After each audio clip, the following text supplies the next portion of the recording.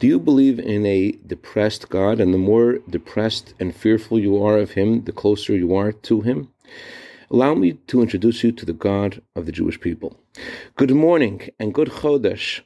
The Talmud tells us that joy breaks all boundaries. That means that whatever's stopping you from being who you are meant to be and doing what you're meant to be doing, you're able to leap that hurdle through your joy.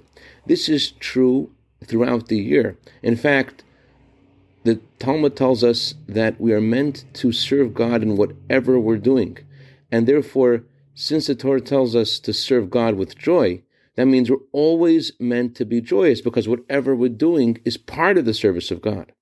But this is especially true in the month of Adar.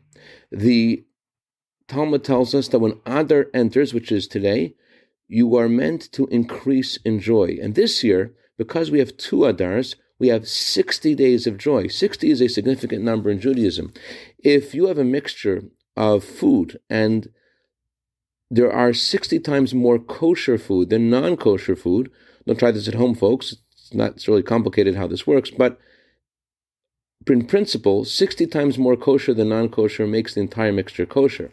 So whatever negative thing that's going on in your life, by increasing in joy in these 60 days of Adar, that draws a blessing of God to transform that negative thing to the positive.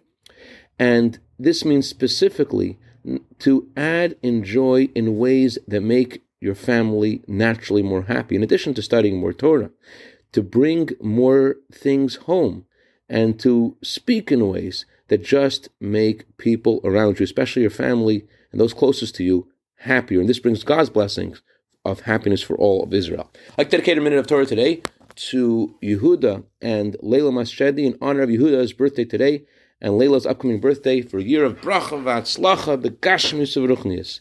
Have a wonderful, joyous day and a wonderful, joyous Chodesh.